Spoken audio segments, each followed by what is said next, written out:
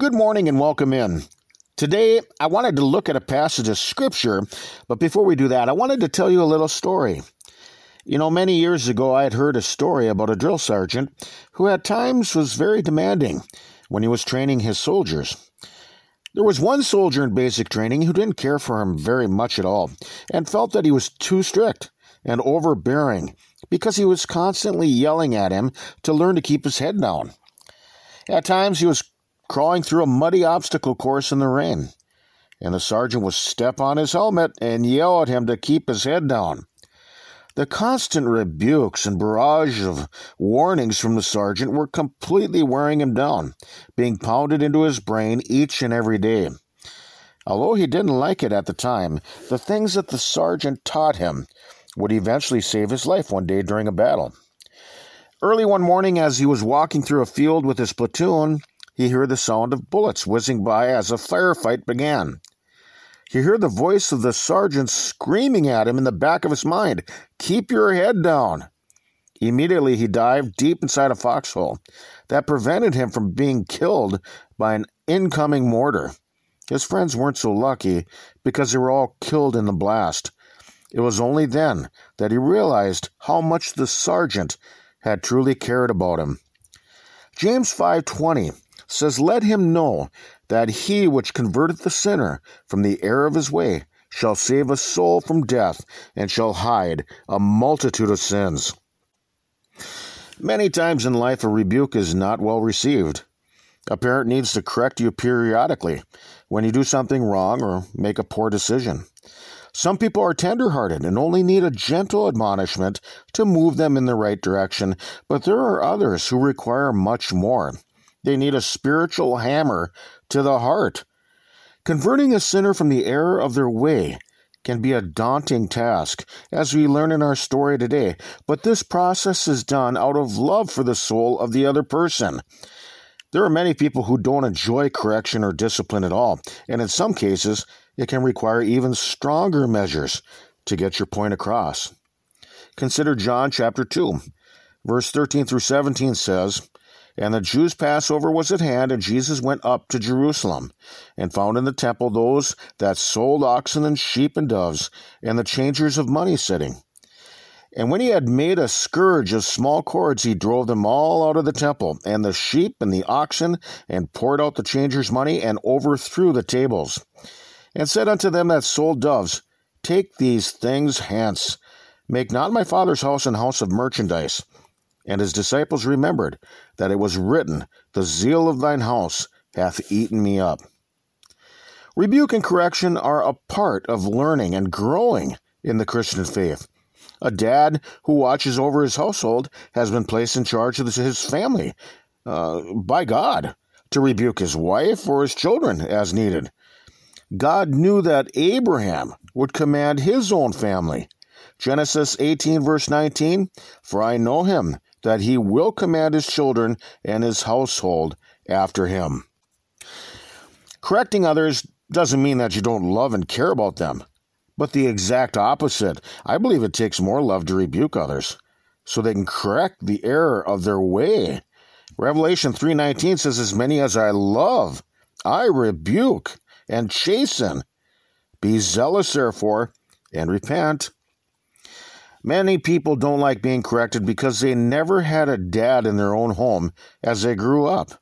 This is one of the purposes that God created a dad for, to discipline his family properly each day as needed.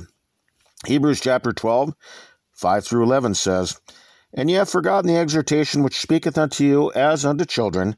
My son, despise not thou the chastening of the Lord, nor faint when thou art rebuked of him.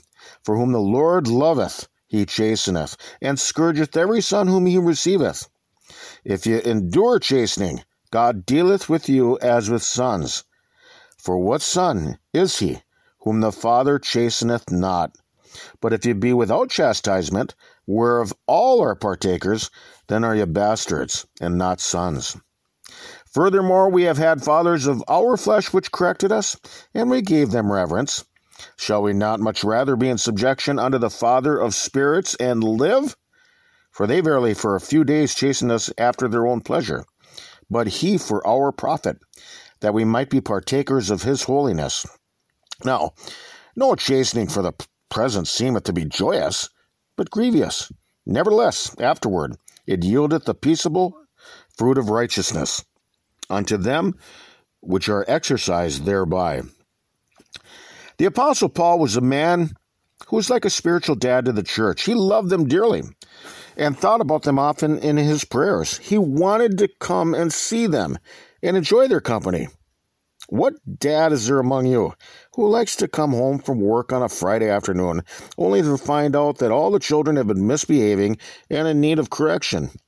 It's much more enjoyable to hear a good report so that you can have a great weekend together with the family. And the apostle felt the same way towards the church. 1 Corinthians 4:21 says, "What will you? Shall I come unto you with a rod, or in love and in the spirit of meekness?" He speaks about the same thing in the following passage, 2 Corinthians 2:1-3. "But I determined this with myself, that I would not come again to you in heaviness. For if I make you sorry, who is he then that maketh me glad, but the same which is made sorry by me? And I wrote this same unto you, lest when I came, I should have sorrow from them, of whom I ought to rejoice, having confidence in you all, that my joy is the joy of you all."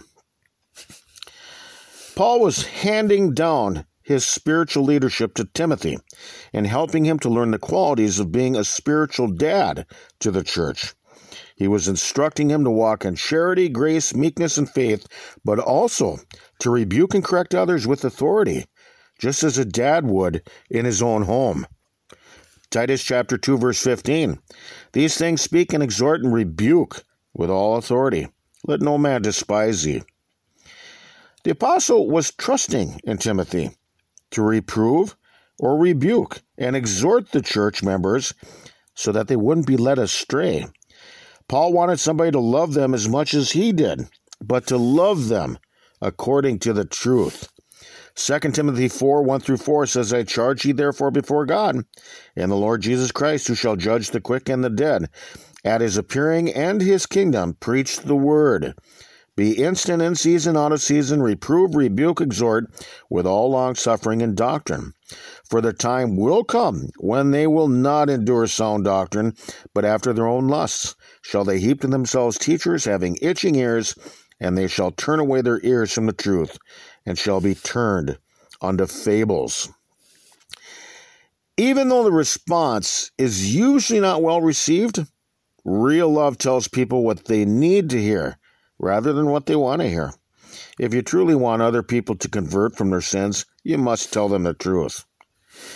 Do you want to keep somebody from getting killed? Do you want to save a soul from death? Would you be strong enough to tell somebody, keep your head down?